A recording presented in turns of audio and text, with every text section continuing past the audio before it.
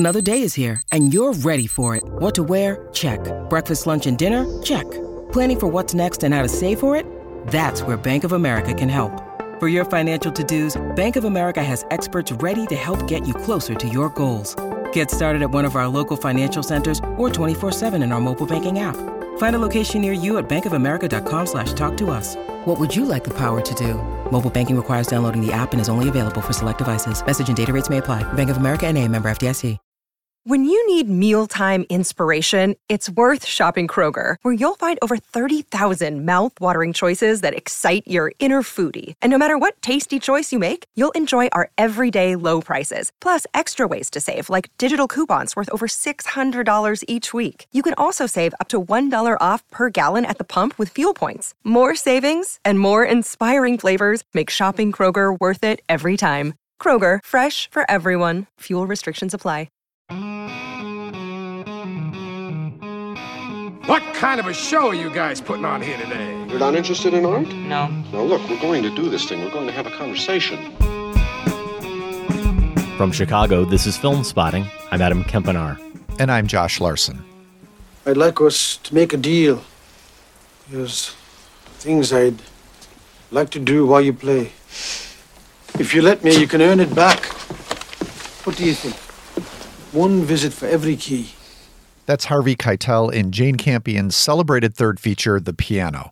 A winner of 3 Oscars, the 1993 film was also a surprise box office success and established Campion as one of the most distinctive directors of her generation. This week, we revisit The Piano as part of our Campion Oeuvre Review, and we've got a preview of the Chicago International Film Festival, which opens on the 13th. Playing that fest, Campion's latest, The Power of the Dog. That and more. Adam, I'll give you a piano key for every star you give to the piano. Might be a short tune. Ahead on Film Spotting.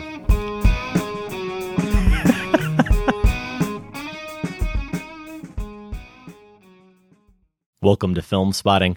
28 years ago this month, Josh, Jane Campion's The Piano came to Chicago as part of the Chicago International Film Festival. By that time, Campion's film had already won the top prize at Cannes, and it would go on to be one of the most acclaimed films of the year.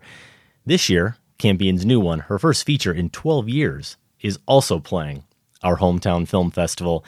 It's The Power of the Dog, starring Benedict Cumberbatch and Kirsten Dunst, and it might just be Campion's most celebrated film since The Piano. Yeah, according to Sam, producer, he's looked up the score so far at Metacritic, and I guess it's got a 90, which means universal acclaim, so not bad. Yeah, and it bypassed Cannes, and it debuted instead at the Venice Film Festival in September. Campion won the Best Director prize for The Power of the Dog, which we will get to closer to its theatrical release in November here on the show. We will talk The Piano this week, later in the show, as part of our Campion Oeuvre Review. Now, Adam, you've got me nervous. Your little joke at the top there. I'm trying to read your face if you were just doing a bit or I guess we'll see. Imagine me a little less expressive than Holly Hunter in The Piano. I'll go for that. I'm going to be stoic. Okay. I'm not going to betray anything. I'm going to build up the suspense, Josh. And speaking of suspense, let's go ahead and try to build some. Let's look ahead to the movies that we are most anticipating at this year's Chicago International Film Festival. A lot of these movies are playing in person, but you can also purchase virtual tickets for our listeners who are listening from all around the world. It's the 57th annual edition of the Fest. It starts on Wednesday, October 13th, with a double feature at our beloved Music Box Theater, where we've done at least a couple big Film Spotting shows, live events, and they've got Wes Anderson's The French Dispatch, which I know we both cannot wait for, and David Gordon Green's Halloween Kills, a sequel to his 2018 reboot of the John Carpenter classic, also playing opening night. This is at a drive-in in Chicago's Pilsen neighborhood, Todd Haynes' doc, The Velvet Underground, and that drive-in, I believe, is the one that friend of the show, AV Club writer Katie Reif, is a programmer for. So lots of great screenings to check out as part of this fest. We're going to get to our combined top 5 most anticipated titles playing the fest in just a bit. First, though, we want to highlight a few of the bigger screenings that are taking place in advance of the wide release of these titles. We did just mention Wes Anderson's The French Dispatch. That's going to be in theaters October 22. Campion's The Power of the Dog comes out in November. Ridley Scott's The Last Duel. It has a screening next Thursday on the eve of its nationwide release. And the Chicago Festival is also going to give Dune its Chicago debut on the 18th. That'll be ahead of its release on the 22nd. One more title worth mentioning here, a bigger one, is King Richard, which stars Will Smith in a biopic about the father of Venus and Serena Williams. That's going to play the final day of the fest, the 24th, before opening wide later in November. So those are all probably movies you've heard of, but let's talk about some that we're anticipating, Adam, that are maybe a little bit lower on the radar. Well, before I get to those and we jump into our joint top 5 list, I'm just going to throw out a few more titles that you didn't mention, and these aren't quite as high profile as the ones you listed, but still have been getting some acclaim or at least some attention, maybe even here on this show. Spencer, Pablo Larraín's Princess Di movie starring Kristen Stewart, also playing the festival. You had a question during our fall movie preview about the new Western starring Idris Elba and Jonathan Majors. I think it's eventually going to come to Netflix, The Harder They Fall, also playing the festival. And a movie that I had a question about, Bergman Island, the latest from Mia Hansen-Løve, is also available. This lineup is so good, and our list is so good. Here are some of the internationally renowned filmmakers that are only getting an honorable mention here. How about Pedro Almodovar with a new film? Parallel Mothers, of course, with Penelope Cruz. Hong Sang-soo, In Front of Your Face.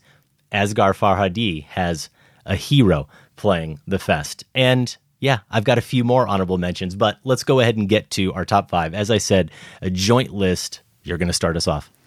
Well, as you know, Adam, I am partial to, let's call it the immersive transcendental animal genre. These are movies that are a little bit experimental, usually documentaries that offer unique perspectives and understandings of the animal world. Think of the fish and seagulls. I know you love to do this, Adam. In 2013's Leviathan, it wasn't just about fish heads. There were some live fish there too. Sure. My favorite film of that year. Last year, we got the Norwegian pig portrait, Gunda. That was a good one. And it looks like you can add Andrea Arnold's Cow to this list, which is going to be part of the Chicago Film Festival. Here's the festival synopsis.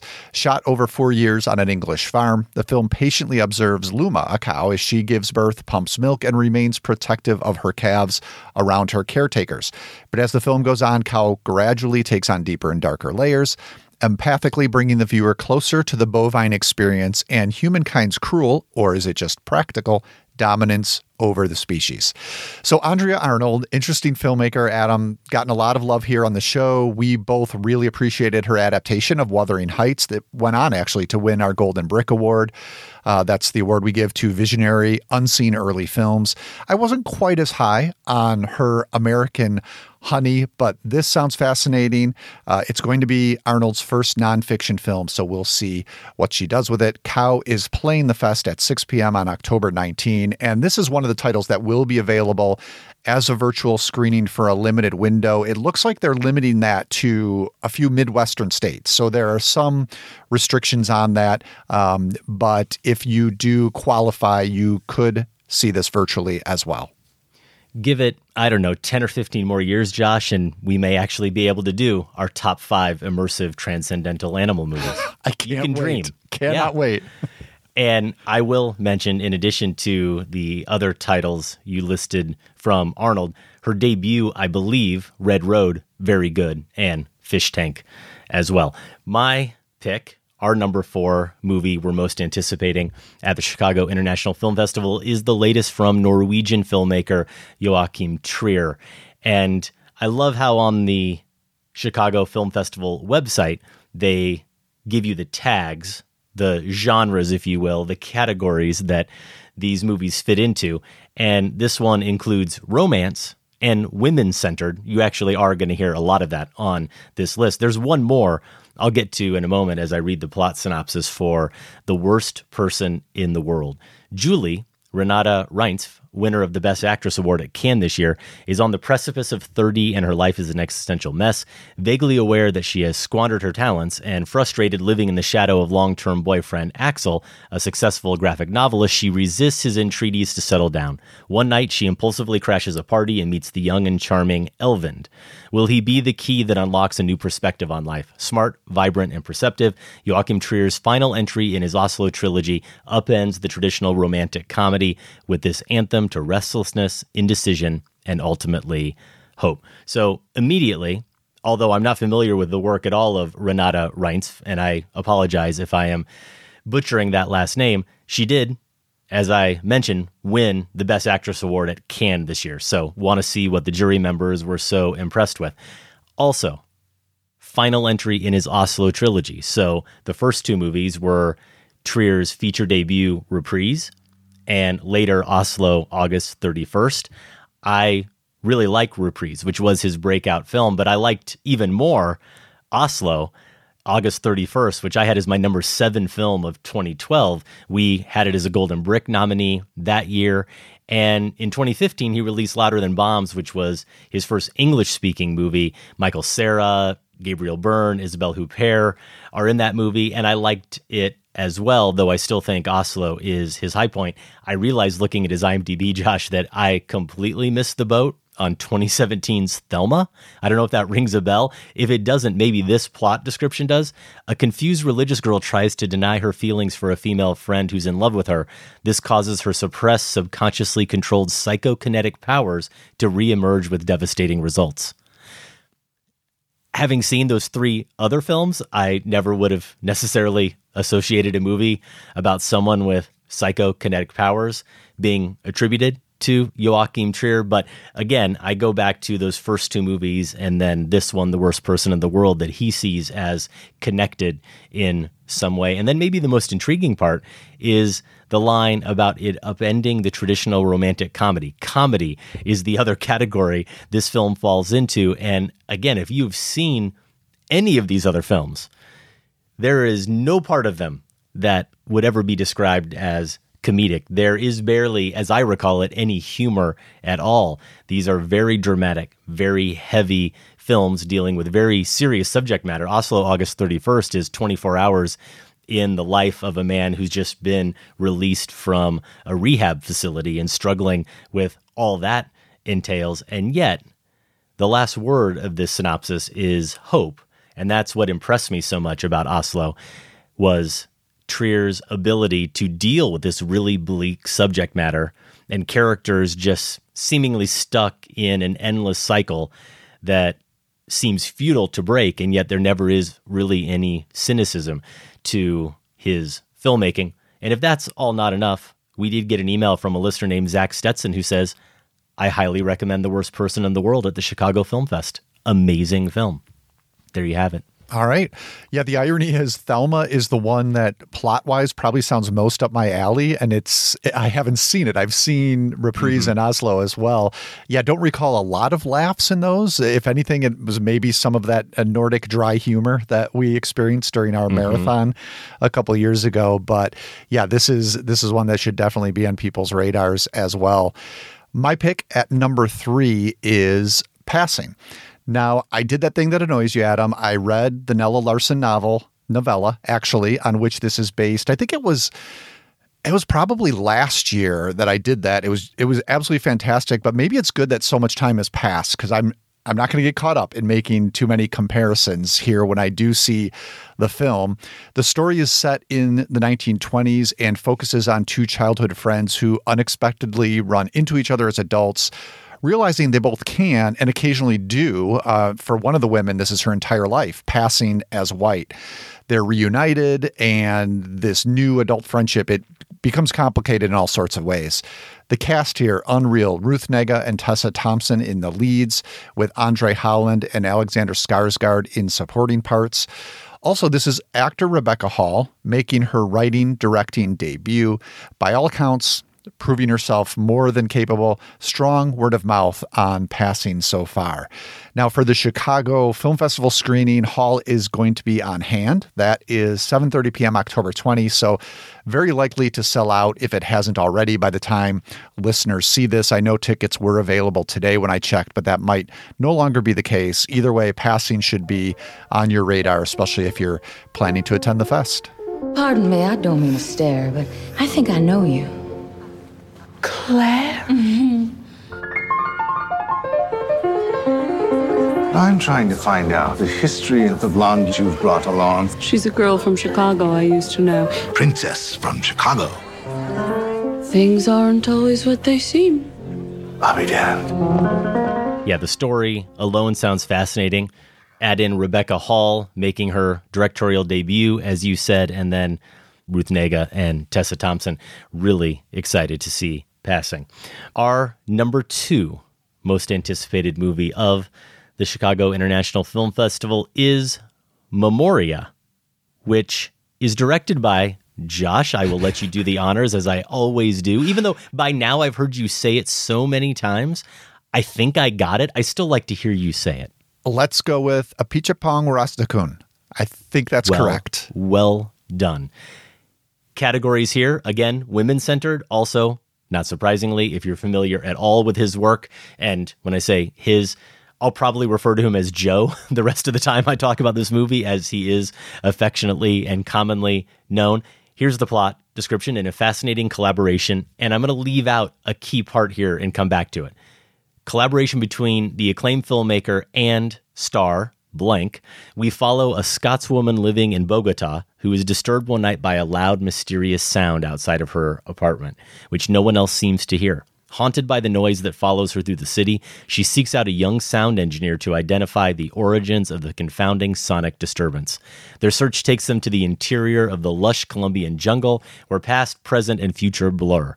Rendered with beguiling beauty, Memoria explores the sublime space between reality, myth, history, and memory in this mesmerizing sensory meditation on isolation and alienation in the modern world. So maybe that all sounds brilliant and you can't wait. Maybe it all sounds a little too weird and intense.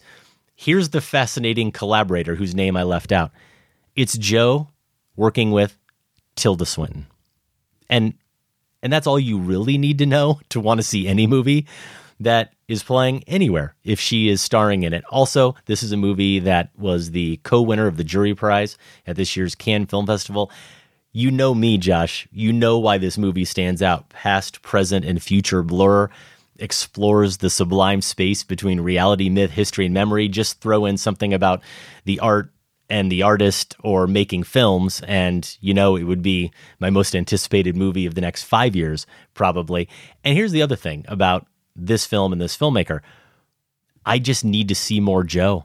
I think I have only seen Uncle Boon Me, Confession. That's the only one I've seen. And as beguiling and mesmerizing as it was, to borrow some terms from whoever wrote that blurb for the Chicago Film Festival, there was still a part of me that was simply trying to understand and identify what it was I was consuming. I don't know if Memoria is going to be any more straightforward, and some of those other titles that people really know Joe for that I haven't seen, Cemetery of Splendor, Tropical Malady, Syndromes in a Century. I'd hate to have another one, especially one that sounds this compelling, slip by me. And I'll throw in one more reason to see this film, besides the fact that it's the kind of movie you should see at a film festival. Back when I was more regularly visiting fests, I would occasionally be guilty of the same thing a lot of critics are, which is I would go to the movie that I knew was coming out in a month or maybe even a few weeks that I'd have no problem seeing at the multiplex just because I was so eager to see it, when I should have been going to some of these more off the beaten path titles. Well, if you see it here, maybe you're going to be part of an event. You're going to see it with an audience and it will be a singular thing. And I suppose you could say that about any film festival screening. It's not like they're going to repeat it. But what I'm getting at, Josh, is just earlier today, I saw over on the AV Club that Neon, who's distributing this film, plans to do a never-ending theatrical tour. They've got an experiment going with this experimental film. Basically, the feature is going to travel from city to city, theater to theater, indefinitely. Here's a line from the article. After making the decision that showing Memoria in multiple theaters simultaneously would detract from the experience, the film will release with a deliberate and methodical approach, Neon says, moving from city to city, theater to theater, week by week, playing in front of only one solitary audience at any given time. The hope is Memoria will continuously live on as a kind of never-ending moving image art exhibit. Now, I want to be part of that, and if it's going to happen indefinitely, maybe you're thinking, well, then why do I need to see it here at the Chicago International Film Festival? Well, we don't know what Neon's plans exactly are. Maybe it will hit Chicago, maybe it won't, or maybe it just won't happen for a long time. And even when it does, you know it's still only going to be a one-night-only affair. So take advantage of it when you can. See this movie in the theater. Have an experience with Memoria. And this is why this is the title that I'm prioritizing to try to actually get to at the fest. Neither of us often get to attend in person that many screenings when the fest takes place each year, but I try to at least choose one that I get to, and I've put in the request already for this. We'll see what happens. But yeah, really interesting strategy they have for this movie, and I definitely want to catch it if I can. And you're right about this being a filmmaker, especially so immersed in a culture unfamiliar with ours, with what you and I are used to at least. You do need to see his movies definitely more than once to kind of, after you get your bearings, to then just get a bit of a firmer grasp on what he might be doing thematically and be able to keep up with the amazing visuals that are just as tricky. It took me, I think, maybe 3 viewings. Actually, Cemetery of Splendor made when we did our top 20 films of the 2010s. That was on my list. And that was only after a couple of viewings when I could fully appreciate it. So yeah, so glad you put Memoria on this list, Adam, because it's definitely one of my most anticipated as well. And that brings us to number 1, which we share. Speaking of thinking alike, this is Petite Maman. This is Celine Sciamma's Portrait of a Lady on Fire follow-up. Portrait of a Lady on Fire, that was my second favorite film of 2019. I found that movie, Adam, kind of devastating, even though it wasn't close to any sort of personal experience I could relate to. And now we have Petite Maman, which seems to be a little bit closer to home. So I'm a little worried about how I might respond. Here's the plot synopsis. 8-year-old Nellie travels with her parents to her mother's childhood home following the death of her grandmother. As her parents spend their days cleaning out the house, Nellie wanders the surrounding woods searching for the fort her mother constructed as a child. To her surprise, she encounters a girl her own age who is building a fort, and the two become fast friends. So mother's, grandmother's, childhood, all really tender stuff, I imagine especially so in Sciamma's hands. Now, Petite Maman has 2 screenings as part of the festival, 8:45 p.m. October 15, 5:30 p.m. October 20, and it will be one of those virtual screening options as well. But yeah, what are you kind of most anticipating about this title, Adam? Well, you said it when you mentioned her previous film. I mean, Portrait of a Lady on Fire, anybody who makes that film, I can't wait to see what you're going to make next. Doesn't matter what it's called, doesn't matter what it's about. I kind of wish I didn't even know what I think I know about this film, what I've picked up from various plot summaries or picked up on Twitter as the just rapturous reaction to it has come out of some of these film festivals. And that really is the other big reason, Josh. So many people we both follow and trust who have seen this film all seem to regard it so highly. Mariah Gates, who's been on our show and who regularly appears during our monthly trivia spotting events, she saw it in Toronto, I believe, and said it was just a beautiful film about mothers and daughters. Don't read too much about it before going in, and remember, Sciamma never misses. Now, here's the thing.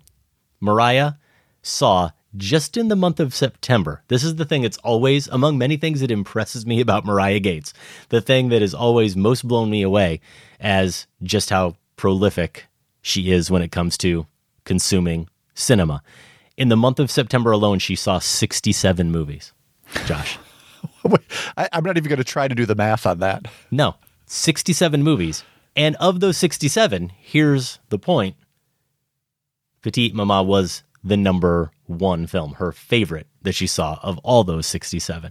So if you trust Mariah at all, and you trust what you saw, hopefully on screen when you watch Portrait of a Lady on Fire, you know that this is a must-see at the festival. Oh, here's another small case to be made for it. Petite also describes its runtime, Josh.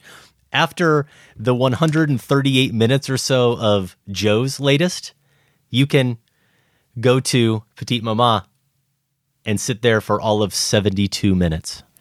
Yeah, those short runtimes never really seem to hurt a movie, do they? They don't. I mean, that sounds good to me. Sciamma, automatically now my favorite filmmaker. That's all it takes, huh? Yep. Those are our top 5 most anticipated Chicago International Film Fest titles. We will list all of these titles in our show notes over at filmspotting.net. Actually, just go to our top 5 page, click on lists at the top of filmspotting.net. And of course, we will link in our show notes to all the titles that are playing the fest, where you can get more information about how and where and when to see them. We've mentioned a lot of titles. I still have more to mention, Josh, in the honorable mention category. Do you have any others you want to sneak in? Yeah, just a couple. You mentioned this one at the top, Parallel Mothers, the new Almodovar. I don't know if this hasn't been playing as many fests or what, but haven't heard quite as much about this. It looks like still going to get an end-of-year theatrical release of some sort. And yeah, you said it. I mean, I don't care if it was getting terrible reviews. It's Almodovar and stars Penelope Cruz. I'm still going to anticipate it and make my own decision. The only other one I might highlight quickly here is a documentary about Julia Child, the legendary cookbook author and television chef, is how I got to know her. Usually these sort of celebrity portrait documentaries, I'm only really that interested if I have some sort of connection with the subject. Mm-hmm. And this Julia Child was, I don't know if it was PBS. I want to say it was Saturday afternoons in Chicago, was part of, it might have even been part of the very early Siskel and Ebert show, part of that like Saturday night afternoon block of programming that was a ritual for us as a family. And I'm sure as a little kid, barely even thought about, cooking beyond what my mom would make in the rush between, school getting out and whatever we had to do that night. And this was a show that was just kind of enchanting, the way this woman would take you with just like the effervescence I remember that she would have. She was so excited about cooking that it was maybe the first time I thought of it that way. So this is a documentary on Julia Child. The directors are Julie Cohen and Betsy West.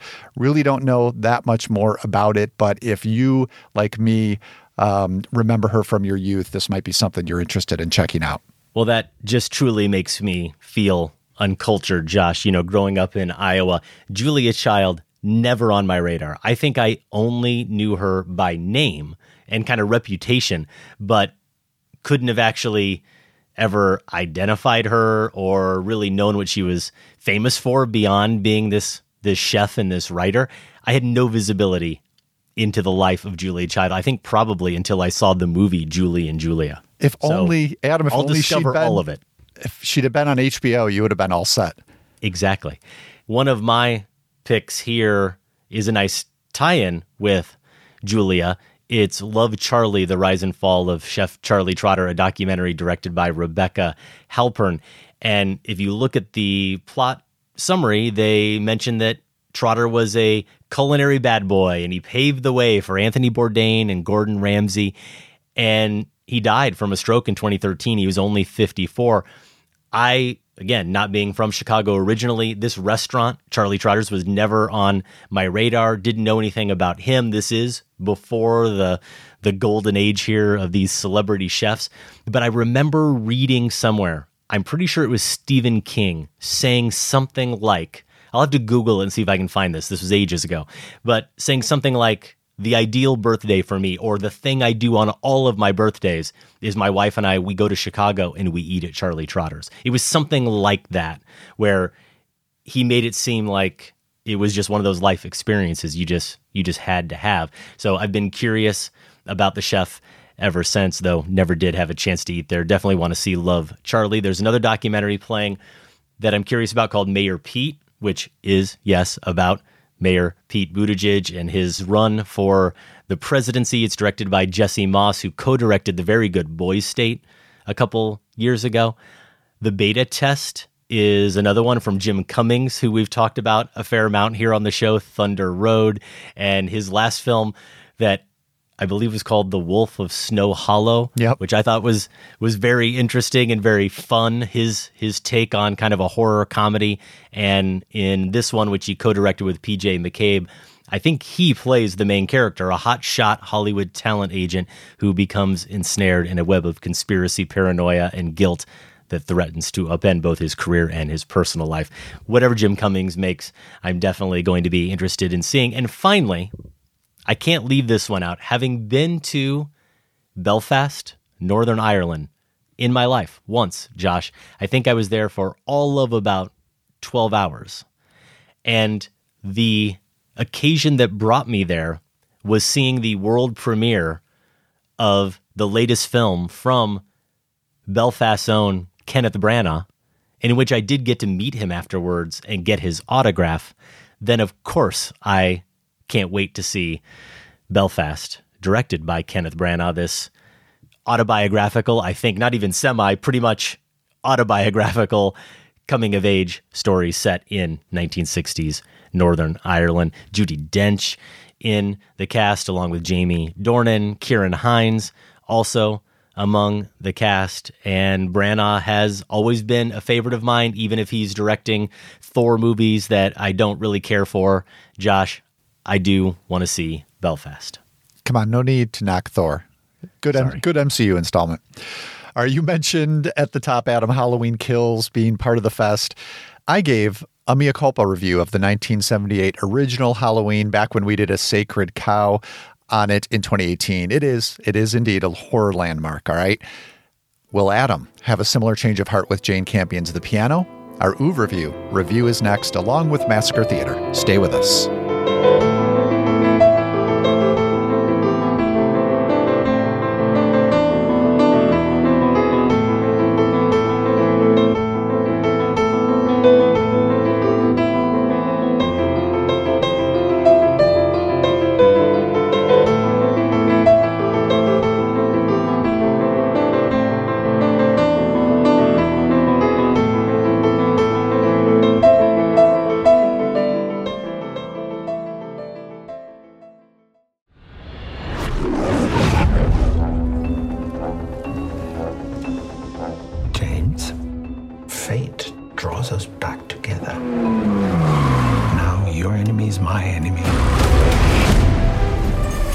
That's from the trailer for No Time to Die, which opens this weekend.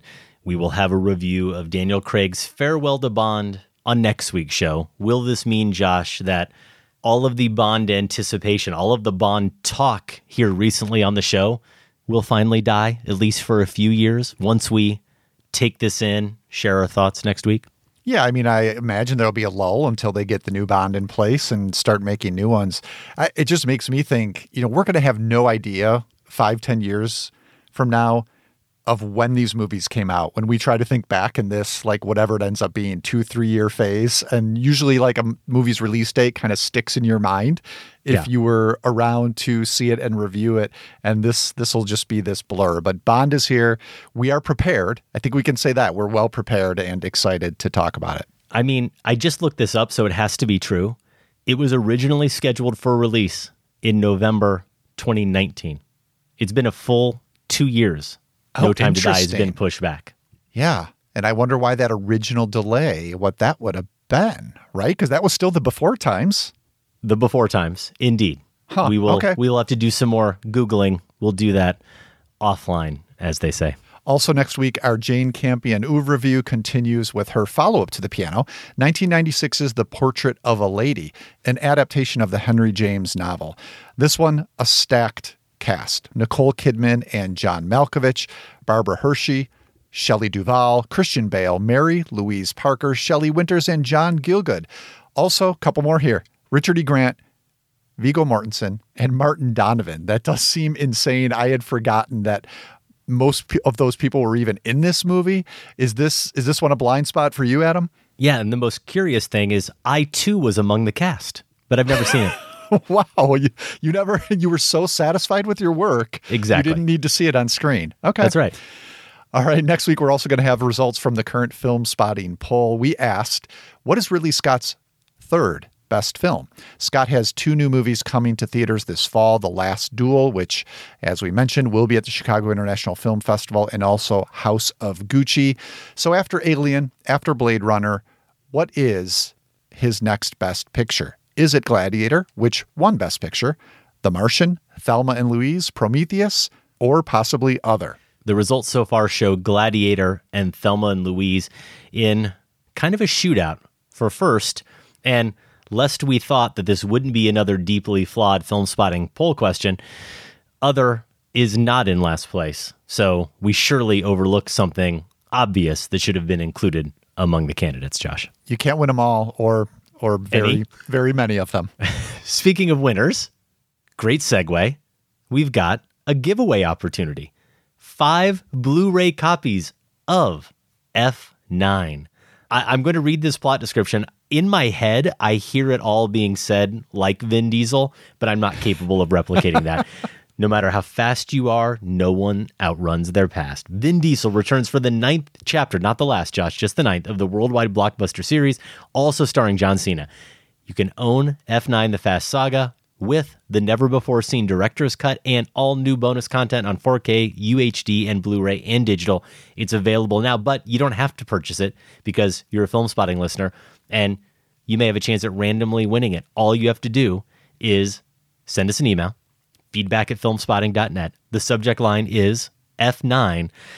And then I can't believe this is what Sam went with. Of all the things that we could pose to our listeners to make them do in order to win something related to the Fast and the Furious, Sam's most curious to know what your favorite non-Fast and Furious Vin Diesel performance is.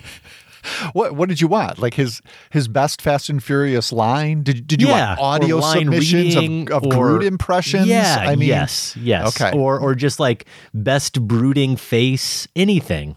Just one moment from all 9 of those films. Pick your favorite. Instead, we're going way off the beaten path. I don't know that I can even name a non-F movie for Vin Diesel at this point. What about Triple X or something? Yeah, he did do Triple X. What about his vocal performance in The Iron Giant? I mean, that's in contention. You're right. Or Pitch Black. He was really good in Pitch Black, I will say. I will take your word for that. Okay. Those are my votes at any rate. All right. Well, you have a lot of options. We want to know what your favorite non-Fast and Furious Vin Diesel performance is. We will pick 5 winners at random and announce them on next week's show. Again, F9, The Fast Saga, is available now on 4K, UHD, and Blu-ray and digital. I wanted to give another quick plug for the TC Movie Club, which is what I'm doing over at the day job, thinkchristian.net.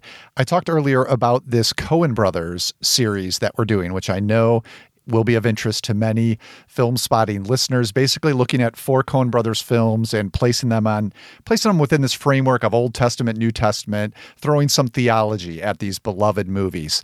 I'm making video essays for these, Adam. I've been having a blast doing this and just finished up the one for Fargo, which is going to be the first film we're discussing.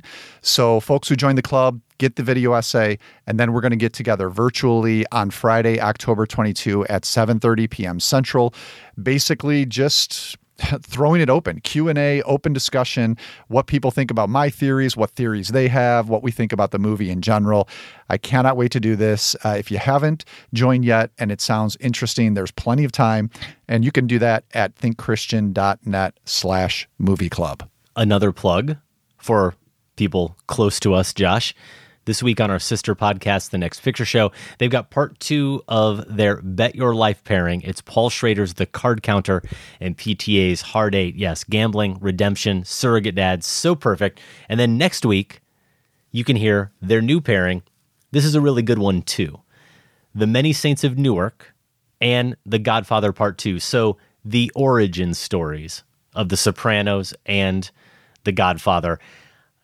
this is going to be so lame of me to say, but I'll say it because I have nothing more to offer at this moment. I did watch The Many Saints of Newark over the weekend, Josh. And it's no Godfather Part 2. Okay, so yes, that's obvious, but I'm reading between the lines. It's especially obvious when there's maybe only one other movie ever that is close to The Godfather 2, and that's The Godfather 1. Okay, well, I'm also guessing we're not going to get a full Many Saints review anytime soon. But here's what I'll say. What I have gathered online, and I have not read any other reviews, it's just the tweets that I see, the comments and complaints about just trying to jam too many things in. That's it in a nutshell. It's still interesting if you're someone who was a devotee of The Sopranos, but beyond that, I can't say I recommend The Many Saints of Newark. I can, though, recommend and look forward to hearing the Next Picture Show talk about The Many Saints of Newark and The Godfather Part 2. That show is hosted by Tasha Robinson, Keith Phipps, Scott Tobias, and Genevieve Koski. They post new episodes every Tuesday wherever you get your podcasts. More info at nextpictureshow.net. One way you can support our show is to join the Film Spotting family over on Patreon. For just $5 a month, you get ad-free episodes via a dedicated RSS feed, early show downloads, live pre-sales and discounts, a merch discount, and monthly bonus episodes. Speaking of James Bond, we have been preparing and immersing ourselves in Bond for the last couple of bonus episodes. Our most recent one in September, we did 2 Bond films. We did 1987's The Living Daylights with Timothy Dalton as Bond and 1995's GoldenEye starring Pierce Brosnan. So that was a 2-for-1. And yeah, always good to remember, if you are just joining the Film Spotting family now on Patreon, you get access to all our past bonus shows. So it's not like you missed out. You can still go ahead and catch up on that in our previous episodes as well, including some other Bond ones. We also offer you the opportunity to participate in our monthly trivia spotting events. As most people are hearing this, the latest trivia spotting will either be just about to occur or already have occurred. Friday, October 8th, we are doing Trivia Spotting 15, and a couple of those Next Picture Show hosts, Scott Tobias and Keith Phipps, are going to be among our guest captains. Also, the return of the Chicago Tribune's Michael Phillips. So if you've ever wanted to play trivia for 2.5 to 3 hours with myself, Josh, producer Sam, amazing critics like Scott, Keith, Michael, and more, and 75 or so really cool, smart Film Spotting listeners, then you should become a family member and you should participate in Trivia Spotting. If you did miss October's, that's all right. We got November's already planned. Saturday, November 6th.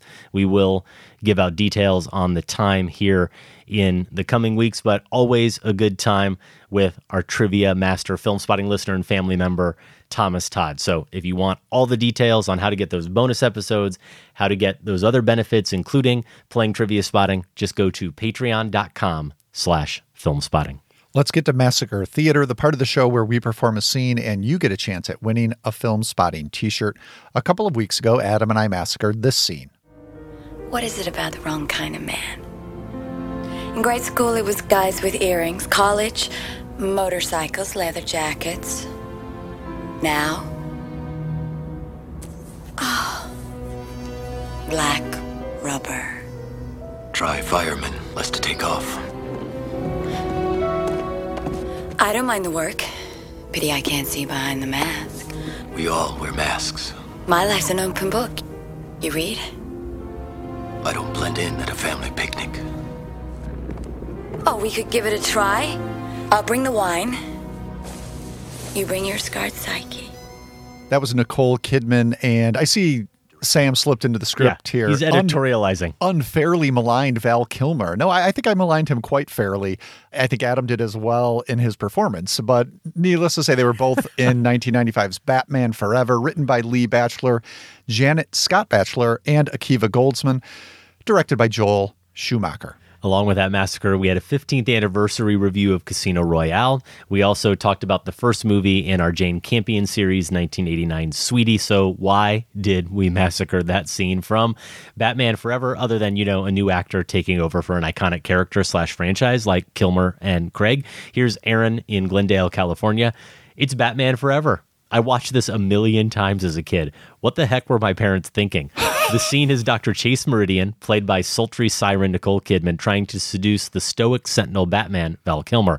What the heck is he thinking? Kidman looks absolutely gorgeous with her Veronica Lake hair and flowing negligee, and Batman just won't give her the time of day. This movie is gonzo. The spotlights, the circus, the soaring score by Elliot Goldenthal. I love everything about it, and I don't care who knows it.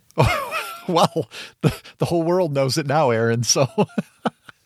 All right, here's Mac Johnson from Alexandria, Virginia, who, buckle in, he put more work into this than we did into our performances, Adam. I'm in no way ashamed to admit that I recognize this upsettingly horny banter from the opening line, a film that 11-year-old me may have briefly considered his favorite of all time. Joel Schumacher's garishly benippled 1995 Dark Knight opus, Batman Forever. It may have faded from my Letterboxd top 4 by 1996, but it should at least be remembered for asking Academy Award winner Tommy Lee Jones to deliver the line, "There's nothing like a bad case of gas," while firing a grenade launcher. As far as connections go, I'll point to your recent James Bond reviews. Both the Bond and Batman series had creatively petered out by the end of the 20th century, and both were poised to return in a big way, with Batman Begins and Casino Royale creating the template for the now cliché gritty reboot. In 2005, it was daring for a major franchise to throw away its firmly established past and start fresh, but they both did and were better for it. 16 years and 3-4 Spider-Man later, and it's Hollywood's go-to solution whenever they aren't sure what to do next, but can't not make a new Hellboy movie. Thematic and plot-oriented parallels would abound for the next few films. Just watch The Dark Knight and Skyfall back-to-back if you want to see what I mean and have 5 hours to kill. But if there's one thing that Bruce Wayne and 007 will always agree on, it's the car, right? Chicks love the car. Well done, Mac, there in Film Spotting East, Alexandria, Virginia, a regular and very good trivia spotting player. Here's Tom Morris, also putting in some work, Josh, from the Good, the Bad, and the Nerdy Movie podcast. First tie-in has to be that Robert Pattinson, who Adam wants to be the next Bond, is playing Batman in next year's The Batman. Both this movie and that one will feature the Riddler as the villain. Pattinson was in Remember Me, and Pierce Brosnan played his father. So, again, lots of Bond talk there. Nicole Kidman starred in Portrait of a Lady from Jane Campion in '96. Val Kilmer recently had his fantastic documentary released about his life, including footage from this movie. Kilmer also debuted in Top Secret as a spy comedy parody of James Bond. Campion also directed, here's just a relevant, timely note, I suppose, happened a month or so ago, right? Campion also directed Holy Smoke, starring Kate Winslet, who just won an Emmy for Mayor of Easttown. Finally, Tom says, Christian Bale, who later plays Batman in Nolan's series, also appeared in Portrait of a Lady. And last, on an episode of Friends, Ross and Chandler argue about whose tuxedo is cooler, one worn by Brosnan or one worn by Kilmer. Chandler wants the Kilmer tuxedo, but rejects it when he learns that it wasn't worn in Batman Forever. Kilmer wore it to the At First Sight premiere. Now, what I want to know is, did Tom have that Friends knowledge at his fingertips, or did he have to do some Googling for that? I'm going to say absolutely at his fingertips. I'm giving him the credit or discredit for that, Josh. Either way, the world now knows. Yep. Reach into the Film Spotting hat and pick out this week's winner.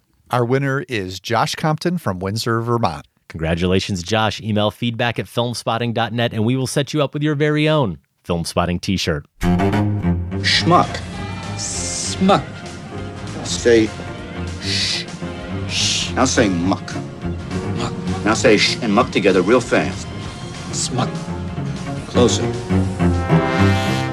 Well, usually when we're doing Massacre Theater, it's fun, frivolous stuff like Batman Forever, where we can kind of lean into the badness of our performances.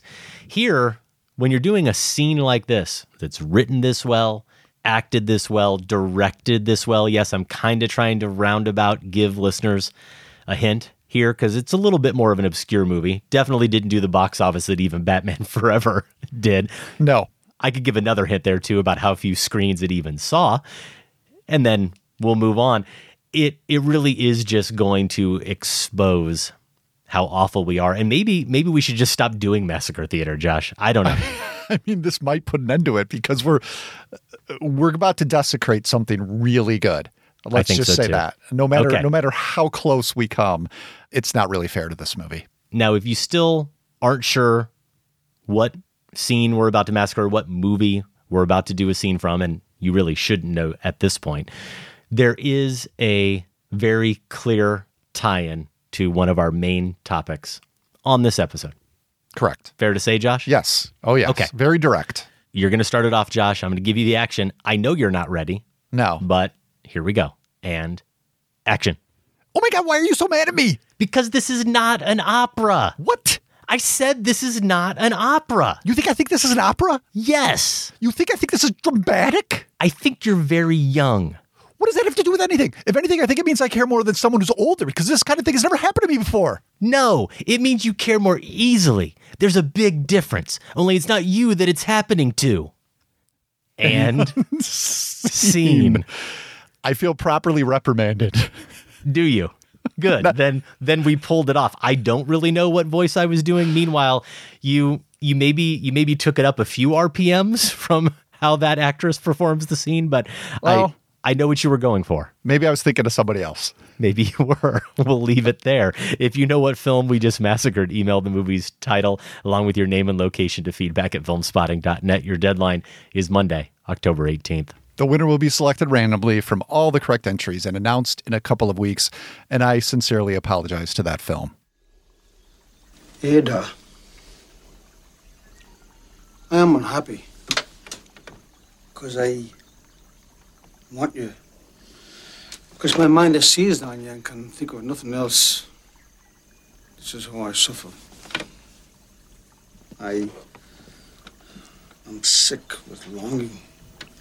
I don't eat. I don't sleep.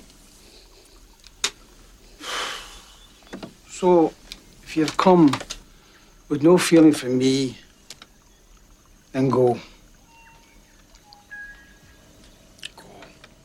Do you hear that, Adam? If you've come with no feeling for the piano, then go. We get back to our Jane Campion overview with that clip from 1993's The Piano, which remains Campion's best known and most celebrated film. It was her third feature after 1989's Sweetie and 1990's An Angel at My Table, both of which we've already discussed as part of our series. The Piano debuted at the 93 Cannes Film Festival, won the Palme d'Or, and it was the first time the award went to a film directed by a woman. Also, to the festival's shame, it didn't happen again until this year, and that was with Julia Ducournau's Titane, which we just reviewed. The Piano went on to be nominated for 8 Oscars, including Best Picture and Director, ended up winning 3, Best Actress for Holly Hunter, Supporting Actress for Anna Paquin, she was 11 at the time, and then Campion did win for Best Original Screenplay. Maybe even more surprising than its award success was that this movie, which cost $7 million, a period film from New Zealand about a mute woman and her precocious daughter, went on to earn over $40 million at the U.S. box office and over $140 million internationally. It was a different time, Adam. Yeah, gotta love the 90s. A quick plot synopsis for those who haven't seen The Piano or haven't seen it in a while. Hunter plays Ada, a woman who is sold into marriage to a New Zealand frontiersman, played by Sam Neill. Among the precious cargo she brings with her, her daughter Flora, played by Paquin. I'm not sure precocious is the word I would use first when I think of Flora. Of course, she also does haul with her piano. When that piano proves too large, too cumbersome to move from the beach to Neil's home, it comes into the possession of Harvey Keitel's George, a retired sailor who has adopted the customs and dress of the local Maori people. George becomes obsessed with Hunter's Ada, and the two soon engage in an affair.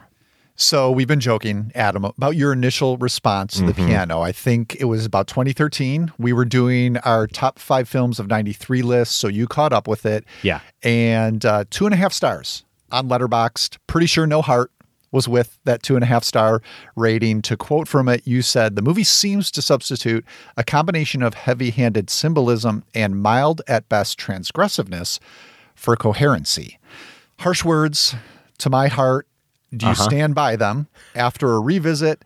And really, you know, more than exactly where your stars are, I'm just curious, with a little more time to think about this film and giving it a second look, what you came away with. Well, if you'll indulge me for a second, and at the risk of redundancy here, I'm going to read the entire paragraph that I posted on Letterboxd in 2013. It's a short one, and it will set up where I'm going to go, Josh. I never have go-to answers when people ask me about widely adored prestige pictures I consider overrated, so I'm glad I finally caught up with this. Not willing to go so far as Stanley Kaufman and call it an overwrought, hollowly symbolic glob of gluttonous nonsense, but it certainly seems to substitute a combination of heavy-handed symbolism and mild at best transgressiveness for coherency. There's rarely anything more seductive than finally unleashed sexual repression, but Keitel's nude scenes in Bad Lieutenant might just be as hot as the piano lessons here. Still, almost got another half star just for Hunter, Paquin, and Neil. You are going to be so relieved to hear, Josh, that I now have to wonder, what am I going to do without a go-to answer to that question? Nice. The only thing maybe I got right, if you really consider everything I just read, is how good Hunter, Paquin, and Neil are. You saw that, or I certainly saw it in 2013. I saw it even more demonstrably this viewing. I'm not sure what symbolism, I'll be honest, struck me as so heavy-handed then, and I have no issues with its coherency.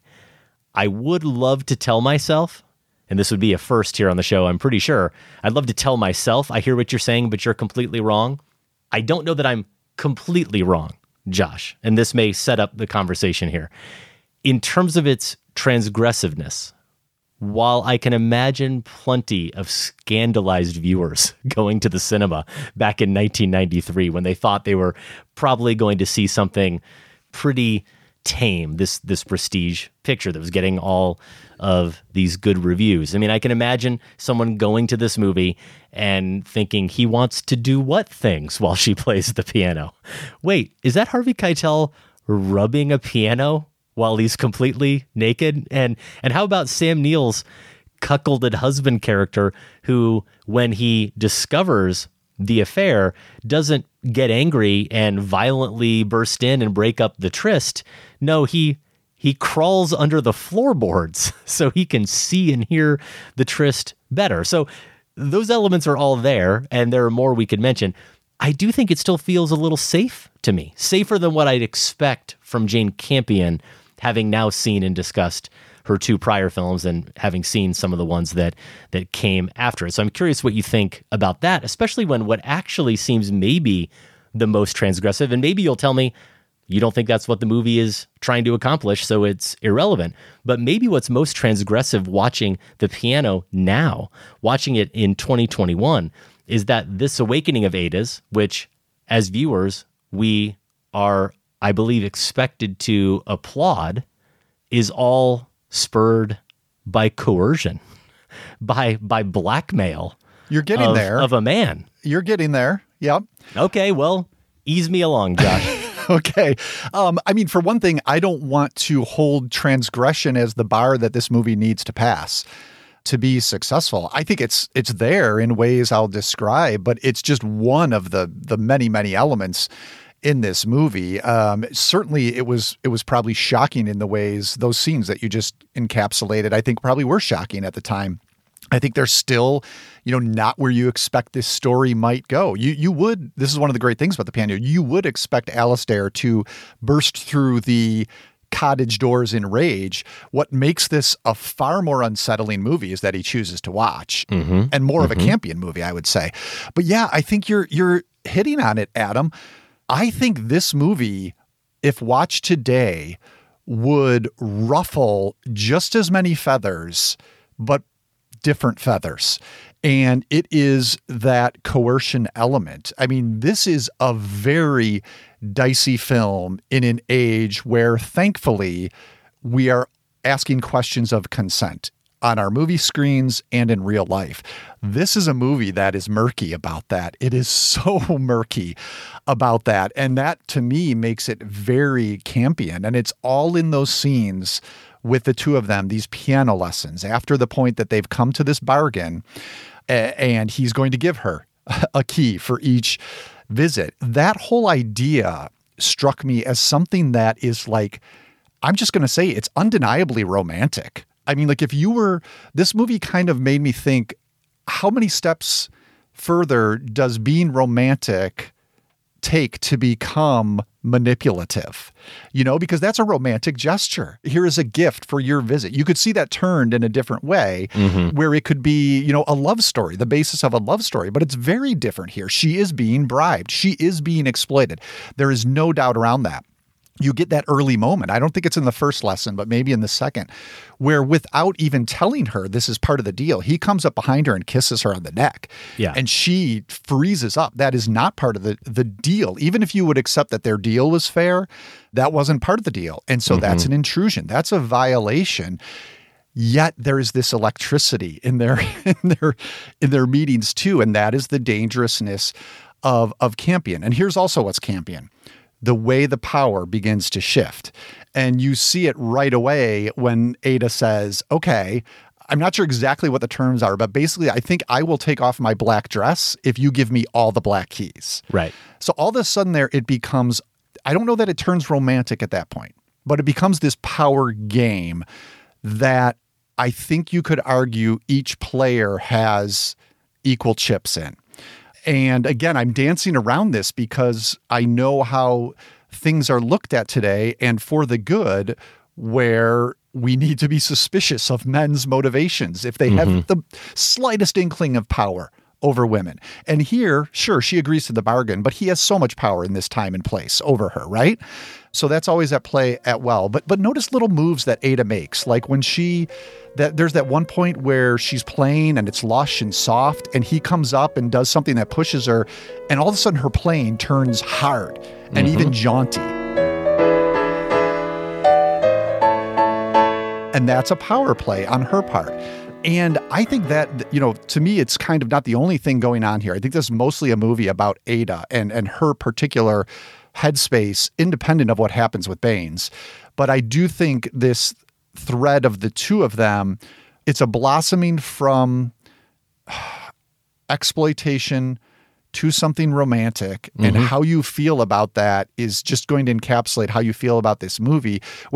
For me, when he gets to that point where he says he gives back the piano, calls off the bargain, and just says with this vulnerability, I want you to care for me. At that point, I'm like, okay, this is a love story. It's like he has gone from violator to lover. And I think that transition is just dangerous, transgressive, and at the end of the day, romantic for me. Yeah. And I think maybe something else you could point to is that at least he is honest. He is forthright. Now you can discuss again the particulars of it and the fact that it's still coercion, but think about how many monsters we know about in real life who are guilty of these types of acts. And it always seems that it at least begins very much under the guise of something else. So there's deception. There's always some trick. There is deception to it. He's upfront with her and tells her exactly what he wants from her and what he needs from her. And there is even some patience with her along the way. I also think you expressed this very well. This power shift between them to being one of equality, at least within that room, at least within his home, is undeniable. And then, of course, there's the power that she exudes over Alistair every second they're together. And I do want to get to something you said about the performances and the electricity. I think maybe another thing that keeps me from being quite as in love with this film as you are, Josh, is the fact that I joked in 2013 that there was nothing steamy about those piano scenes. Well, I was wrong, but there's still a part of me that feels like I don't know if it's quite Keitel's performance or how abrupt actually some of the scenes seem to be just when they maybe get to be their most interesting or potentially troubling or confrontational. Campion will cut away in those scenes, and then I don't feel that the kind of slow burn of the steaminess and the sultriness is always there. But here's what I definitely felt in those piano scenes this time that I didn't see in 2013, and that is Hunter and her performance when it comes to Ada playing and the complexity of her feelings, not just playing, but performing. You see it throughout the movie, but especially in those scenes with Keitel, obviously, the layers that she is expressing because of her feelings for the music and the conflict within her in terms of her feelings for him and her sexual desire. That is all really exciting enough. And Hunter's performance, especially in those scenes, I think is so remarkable because I'll show my ignorance here potentially. I don't know what compositions she's playing. There's no point in the movie where I'm familiar with a song that she is playing. And I know sometimes she's playing songs that her daughter is singing, and I'm assuming they were not made up for this movie and are, in fact, odes that have been written and performed for maybe centuries. But the song she's actually playing for him, and even for Alistair, when she has the piano at her house and she's trying to send all sorts of messages, it seems as if she is composing them in the moment, as if she's not just a piano player, but she is an artist who is writing these on the spot. And whether or not that's the case, that's what it seems like. That's what it feels like watching Hunter just embody these songs, just truly bring them to life.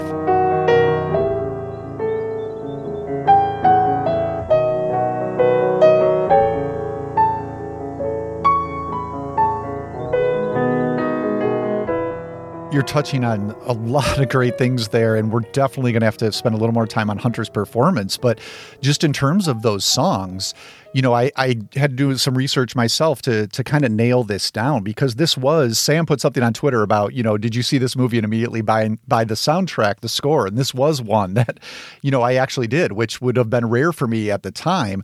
But this Michael Nyman composition, it's really fascinating how it blends from non-diegetic to diegetic. And it's exactly what you're talking about. There are moments where Ada is playing the theme that Nyman has composed. And it turns out, I discovered today, that basic theme that anyone who's seen the piano is probably running through their mind right now, it's actually based on a traditional Scottish melody.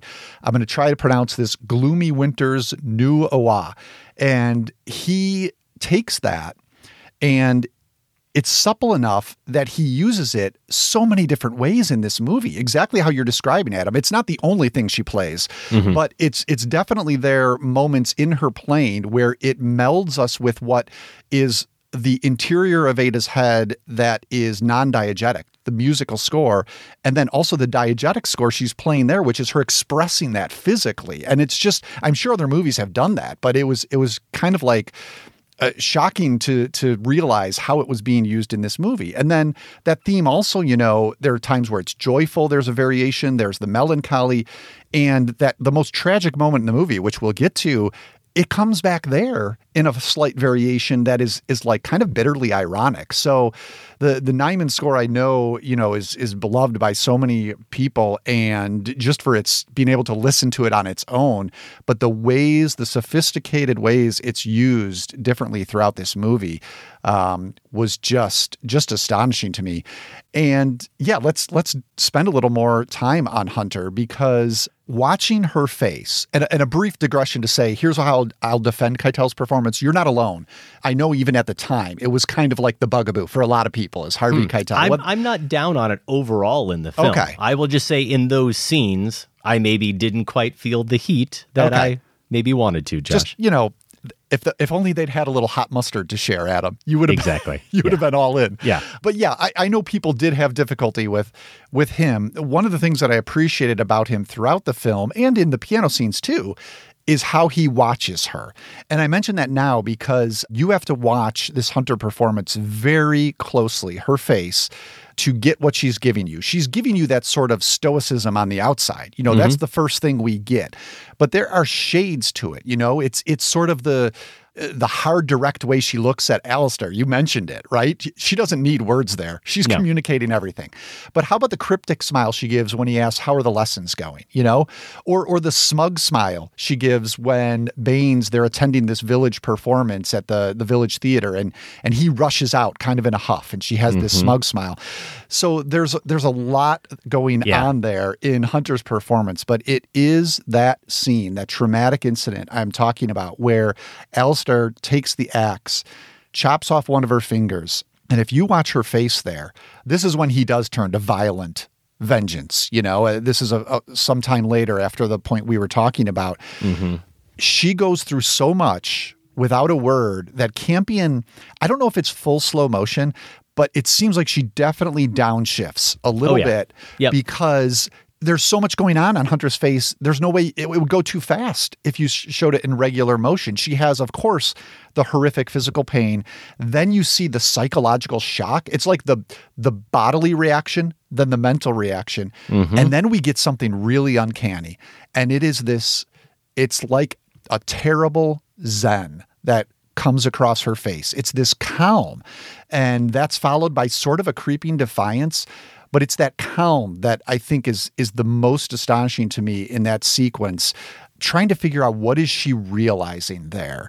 I think there might be an answer when we go back to one of your other points about the symbolism in this film. Mm-hmm. So I won't go into that now, but just concentrate on that moment alone is an amazing piece of acting.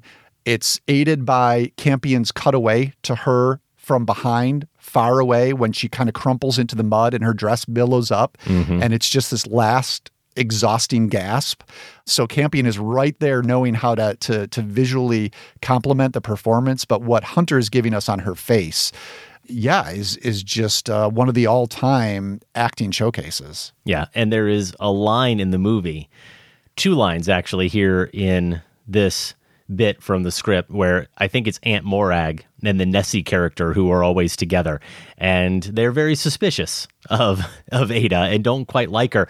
And everything we're saying about the music, the power of the expression, how Ada feels it, experiences it in the moment, how Hunter then dramatizes that or expresses all of it, it really comes through in this part where the aunt says, I'm thinking of the piano. She does not play the piano like we do, Nessie. She is a strange creature, and her playing is strange, like a mood that passes into you. I love that thought of a mood passing into you. Now, your playing is plain and true, and that is what I like. To have a sound creep inside you is not at all pleasant. That speaks for really every moment that she starts playing the piano, where some people are maybe initially delighted a little bit, and then it's almost as if there's something a little bit off-putting about it. It's uneasy. No one is just impressed. I think it's because there's such a fundamental difference in the way these people experience the world. And only an artist like Ada can really even process and understand what she is putting out. And to everyone else, it is just this mood. It's something creepy that just kind of comes upon them. It's such a great description, and yet almost one, watching it this time, I wish Campion had left out, and let us just kind of like come to that realization ourselves as viewers. Yeah. It's still so poetically rendered, It's so though. poetic, right. I know that it's like you want it to be in there. I agree. And it also ties with the comment Alistair makes at one point where he says that, there's a moment where he thinks he heard her voice in his head. Yes. And she's speaking of herself. She's not really speaking to him necessarily or about him. She says, I'm afraid. He thinks she says, I'm afraid of my will. Which, again, goes back to my point that this is all about Ada. This is not necessarily about her relationship with Alistair or her relationship with Baines. It's all about her kind of turbulent inner state. Yes. And then finding herself in this time and place. And how that then bewitches and upsets, really, everyone she comes in contact with. I mean, in a lot of ways, it is another story by Campion of an artist in the world who is having that impact. And it's not always a soothing one or a reassuring one. In fact, usually with great artists, it's not. And how about this for a transition, Josh? There's a great scene in the movie I wanted to mention that I completely forgot from 2013 that also speaks to everything we're saying and to how nothing in this movie is wasted. From character details to other scenes that maybe initially don't seem like they move the story forward. The scene you mentioned, and you're right, I love that grin because that's the only time we see so many facial reactions from Holly Hunter, so many emotions expressed in this movie because it is almost entirely a silent performance. And yet that look when she kind of bothers him so much that he has to leave, like just her presence seems to upset him in a way that she's really intending, and she does smirk in that way. There is something devilish about it that it really is fun. You're absolutely right. But later in that play scene where we know how the trick is being done because it's shown earlier, but they're doing a play, I think it's Bluebeard, and it's all being done with shadows, or the key part of it's being done with shadows. And the Maori people watching actually are so upset by it, believe it's real, they attack it, because it unleashes something in them emotionally, something so viscerally that they can't help but react and respond to, just as George does when she plays the piano, as she herself does when she plays the piano, or even when she plays it and people like Nessie and Aunt Morag hear it and immediately want to dismiss it because it makes them uncomfortable. So I love a scene like that. And then I'll go to character details, like the 2 or 3 times where we see Sam Neill combing his hair. Yes. I love it too, that I think every time we see him comb his hair, he then immediately covers it up. So maybe he never intended for anything but to always wear that hat. But just the act, almost the psychological act of a little bit of preening and primping, like I need to get myself ready. It just makes him seem like this kind of sniveling little kid who has to keep his hair straight. But then, of course, appropriate to his repressed character, he immediately has to cover it up. He is all about hiding it, right? And so the irony of that character, and I think Neil's performance maybe goes under the radar here because of Paquin and the fireworks there and Hunter. But Neil is so good. And the irony of it is that he is someone who is completely incapable of showing vulnerability, despite the fact that every moment of his existence, he's vulnerable. Yes, that is perfect way to capture it. I think it's a great performance as well. And this is a character who's villainous, but pitiable, you know, and so pitiable and seriously villainous. I mean, you know, he ends up being, as I mentioned, the true violator. How about that scene where he's clawing at Ada in the mud among the tree roots? It has a very like fairy tale wolf feel to it. So he's dangerous there, but he's also pitiable. Yeah, Neil is so good. And your comment about the thinking of Ada as an artist, you know, and how that harkens back particularly to An Angel at My Table and Janet Frame. So many things popped up here. Thinking about these two women together, they share a perception of mental illness, right? How about when Alistair makes that comment about Ada? I wonder if she's not brain affected. Right. She's playing the kitchen table. He can't fathom that. Yeah. And Ada is similarly, you know, it's interesting because you could say, we talked about how Janet was, especially in the Carrie Fox sections of that film, you know, she had her own sense of self, but was so crippled by being among people and in society and kind of gave herself into what society expected of her. And Ada is, you know, definitely more, she's not as compliant, but she too gets carried along by this time and place's expectations. Literally, think about how she comes to the beach, the men lifting her above their heads, right? And so they kind of share that in common, though I do think Ada has more inner resolve, I think, about how to live within those constraints and then also, you know, what her limits might be and what they might not be. I do want to go back to that comment you made, though, Adam, about the symbolism, because I do think you're onto something there. You know, you were initially tripped up about, like, is the symbolism, the first time you watched it, it seemed like, is it kind of like, you didn't say too obvious, but heavy-handed. Heavy-handed, yeah. And that is, you know, that's fair to say, because you could look at this and just say, oh, the piano is her voice, right? And it is that. Obviously. Yeah. I think that's true.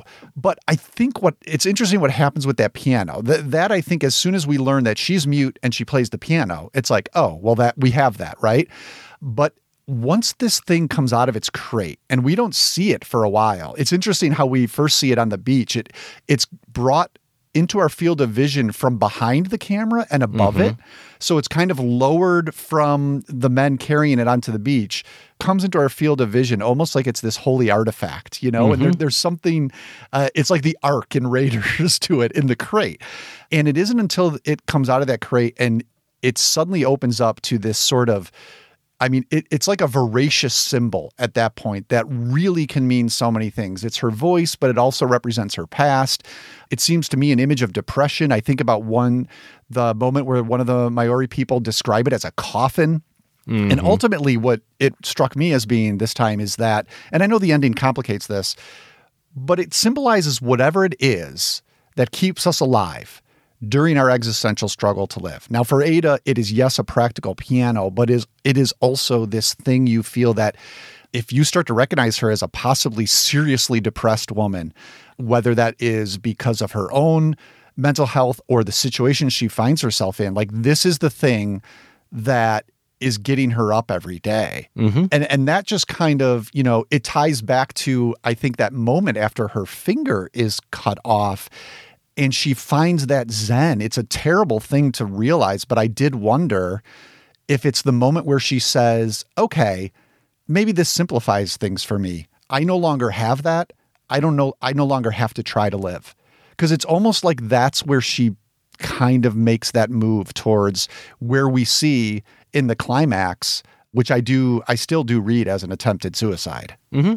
Yeah, I think that's fair. And when I said earlier, I'm not sure what bothered me about the symbolism in 2013, it's because of what you just said. You articulated it better than I'm about to, but it simply seems to me that if you're hung up on the piano being this expression of her voice, well, that's the entire film. I mean, it's not as if layered over the top of a story, a certain filmmaker or writer can't help but weigh it down with all of this symbolism. This is what the movie is fundamentally about, and I guess I just was generally more moved by that story this time and not bothered by maybe how obvious it potentially is. And you mentioned that scene where we watch the men unloading the crate and think about how we see that in comparison to the moment that I think happens just before it. I may not be recalling correctly, but the moment where the men are bringing her out of the sea, out of the boat, onto the land. That to me is also an amazing Campion shot. And this movie is filled with little stray images. Yes. That no other filmmaker, at least, through these 3 films, they feel appropriate. But I can't think of many filmmakers who would give us these type of stray images or these moments that just catch us so off guard. And sometimes they're fleeting. They only last a second or two. And that moment when we see in close-up the men's hands all over, you want to talk about symbolism. I mean, that's basically the expression of the attack she feels by these men, not just these men in this moment, but overall in society. And it's really scary, despite the fact that all we are witnessing, we don't really know what we're seeing. It isn't until we finally pull back that we realize that they are helping her to land. But for her in the moment, Campion finds a way, the perfect way to express the terror she's feeling, or at least the unease she's feeling, by showing the hands sort of grappling and grabbing all over her. They're trying to help her. It doesn't feel like that at all in that moment. Yeah, and that speaks to her, her response when she's asked. So Alistair isn't on the beach to meet her. So she has to be left alone with Flora. And the captain, we assume it's the captain of these men, says, well, if no one's here, why don't you come back with us on the ship to the next port or something? And she violently, signs to Flora to tell him, basically back the hell off. Yeah, and not just no thanks. Yeah. She's like, no chance in hell. Yeah, but your reading of that image supports that, right? It may have just been the journey itself, but it could have been surrounded by these men. And the imagery, I mean, it is such gorgeous stuff here, and it's so mercurial, the blues, the greens, the grays, just setting the story at the beginning in this bay that is stormy with these roiling waves. The cinematographer is Stuart Dryburgh. And then they continue this feeling into the jungle that's between the bay and Alistair's homestead, which just has these exposed roots from, I don't know if they're banyan trees or what, but the mud everywhere. Just the mud oozing through those roots, oozing up over these kind of hapless boardwalks that they've put in place that don't really do anything and offer kind of a little commentary on the ludicrousness of colonialism at the same time. I think the costumes do a lot of that. Think of all the shots, not only of the unnecessarily obtrusive gowns the women are wearing in this setting, but also those top hats that I love. Alistair looks silly enough in his, but then it's when the Maori people who are working for them, somehow they've gotten a hold of them and they put them on their heads too. And you get the sense it's a little bit of a tweaking of look how ridiculous we look in these. This is how you look to us, And so I like that in the costume design too. So you're so right about the imagery in this, just being incredibly potent, which we would expect from what we've seen so far. We should mention too, in terms of a Sweetie connection, that you mentioned, I forget the character's name. Nessie. Yeah, played by Genevieve Lemon, who was the title character in Sweetie. So she makes a return here. And a fun little character touch with her. There's a couple moments where we watch her and hear her finish the line of Aunt Morag. She says she says it because she knows what's going to come out, because she says the same thing probably all the time, even when they're alone. So they're just repeating conversations for whoever they happen to be with in the moment. And since she doesn't really have any thoughts of her own to express, she'll just say it as if it's her own in the moment. Again, a little character detail that Campion puts in there. And we're winding down here, but we haven't talked yet about Oscar winner Anna Paquin. And I'm not sure what all you could say other than she is a force as a very young girl in this movie. And really her character and some of the decisions she makes are the most confounding in the film and the most troubling and the ones you really are thinking about after the movie ends. But maybe the thing I love most about her character and the performance is the same way Ada uses that instrument to express what she's thinking and most importantly feeling.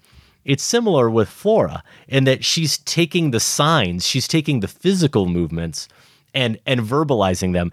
And she doesn't just translate. She is the instrument for what her mom is trying to say. She is just as expressive as that piano, whether it's being passionate, whether it's being very angry, or any other emotion that Ada is experiencing. You can trust that it will come through via Paquin. Does your mother prefer to come on with us to Nelson? She says no. She says she'd rather be boiled alive by natives than get back on your stinking tub. You be damn fortunate I don't. No, I love that. She's not just the literal translator; she's the emotional translator. She totally is as well, and that is, that's a great way to describe. Up and down the keys. She uses the entire register. She does, and it's almost even when she's just speaking for herself, you get the sense that she's definitely learned her mother's scowl, which we see a lot, but she hasn't quite identified what social situations to use it in. She's just kind of throwing it everywhere. And she's kind of a bratty kid. I love that the movie lets her be that we get that a couple of moments where she's tormenting the dog. Yeah. And it's like, I don't like this kid. She's telling people off. She tells her mother off in some instances. And I do think, if I'm remembering correctly, this was kind of one of your issues too, is like her motivation for being the one who eventually really exposes Ada and Baines. They've been discovered, but at this point at the very end, they've kind of reconnected with each other without Alistair knowing, and Flora exposes that. But I do think it's key that we've seen all of this tempestuousness from her before, and to realize for as much as she is the mouthpiece of her mother and loves her mother, I think she also understands, here's a hard thing about Ada. I talked about this film being not necessarily about her and Baines ultimately and their romance. I don't know that it's about her and Flora and her being a mother, because this is one of the hard things about her character is she is loving and caring and obviously does care deeply for this child, but that is in some ways separate from the inner turmoil that she's experiencing. Yes. And I think Flora begins to recognize that. And perhaps, her motivation for, quote unquote, turning her in is sensing some instability that she's trying to retain. So, yeah. I mean, think about just the traumas that she experiences that we see here over the course of this film. And I do love the complexity with which that character is portrayed, and that she is not simply bratty or mean or someone who is out to get her mother. She is a human being. There you go. But she is a human being who behaves tempestuously, who behaves erratically, the way a young child who has experienced all that instability might actually behave. And that is what I really appreciate about the way that character is written and portrayed, is that she does some terrible things, but in the moment, they aren't surprising. They aren't surprising in the sense that she also is trying to do what her mother is trying to do or seems to be doing, which is she's trying to carve her own path. She's trying to be, even though she's not ready for it, she's trying to be her own woman. Sure. She's trying to get what she wants from these men sometimes. Even that act of turning in her mother seems to be more about kind of propping her up as this voice of moral righteousness. Yeah, getting on Alistair's good side. Yeah, right? And so she'll use him or use her mom as she sees fit to meet her needs as a child. And that too, again, seems appropriate and difficult at times to watch, but not untrue or dishonest. Yeah, and we don't usually see that complex of a portrayal of a kid at that age. Even I think, often in Oscar-winning roles, it's got to be something that's more cute or a lot of times comic relief or something like that, perhaps. Yep. Okay, so do you feel good? I really like the piano. I'm so happy. I mean, it does. Yeah, I know people would love for us to have bickered about this, but it's just such a wonderful film. I want people to enjoy it. Right. I don't want anyone left out. There you go. No confrontations here. We are aligned on The Piano, which is currently streaming on Netflix and available for digital rental. Next week, we will talk about The Portrait of a Lady from 1996. More about our Campion Oeuvre review, including the full lineup and where to watch them, is at filmspotting.net/Campion. And that is our show. If you want to connect with us on Facebook, Twitter, and Letterboxd, Adam is at Filmspotting. I'm at Larson on Film. In the show archives at filmspotting.net, you can find reviews, interviews, and top fives going back to 2005. And you can also vote in the current Film Spotting poll. We're asking, what is Ridley Scott's third best movie? To order show t-shirts or other merch, visit filmspotting.net/shop. And you can subscribe to our weekly newsletter at filmspotting.net/newsletter. Out in limited release this weekend, The Rescue from the directors of Free Solo and Meru. It's a new documentary about the 2018 rescue of a Thai soccer team trapped in a cave for 16 days. David Ehrlich says it further cements the filmmakers' reputation as rock stars of the extreme nonfiction cinema scene. Lamb is also out. A couple discovers, are you ready for this, Josh? A mysterious half-lamb, half-human newborn on their farm in Iceland, as one does in Iceland. We got there, Adam. Yeah. Immersive transcendental animal? Well, I was going to go with manimal or a childimal. Is this a childimal? Either way, your favorite genre. That stars Noomi Rapace. Also, Mass.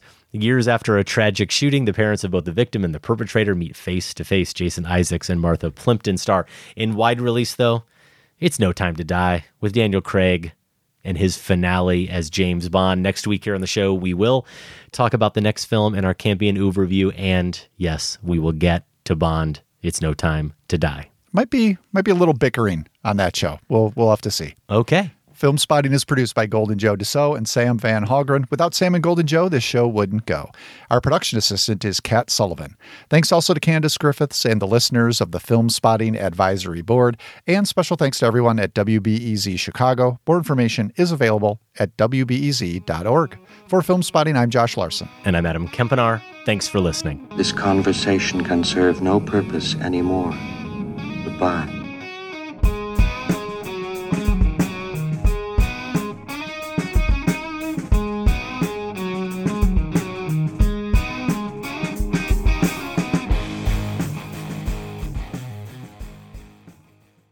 Film Spotting is listener supported. Join the Film Spotting family at filmspottingfamily.com and get access to ad-free episodes, monthly bonus shows, our weekly newsletter, and for the first time, all in one place, the entire Film Spotting archive going back to 2005. That's at filmspottingfamily.com.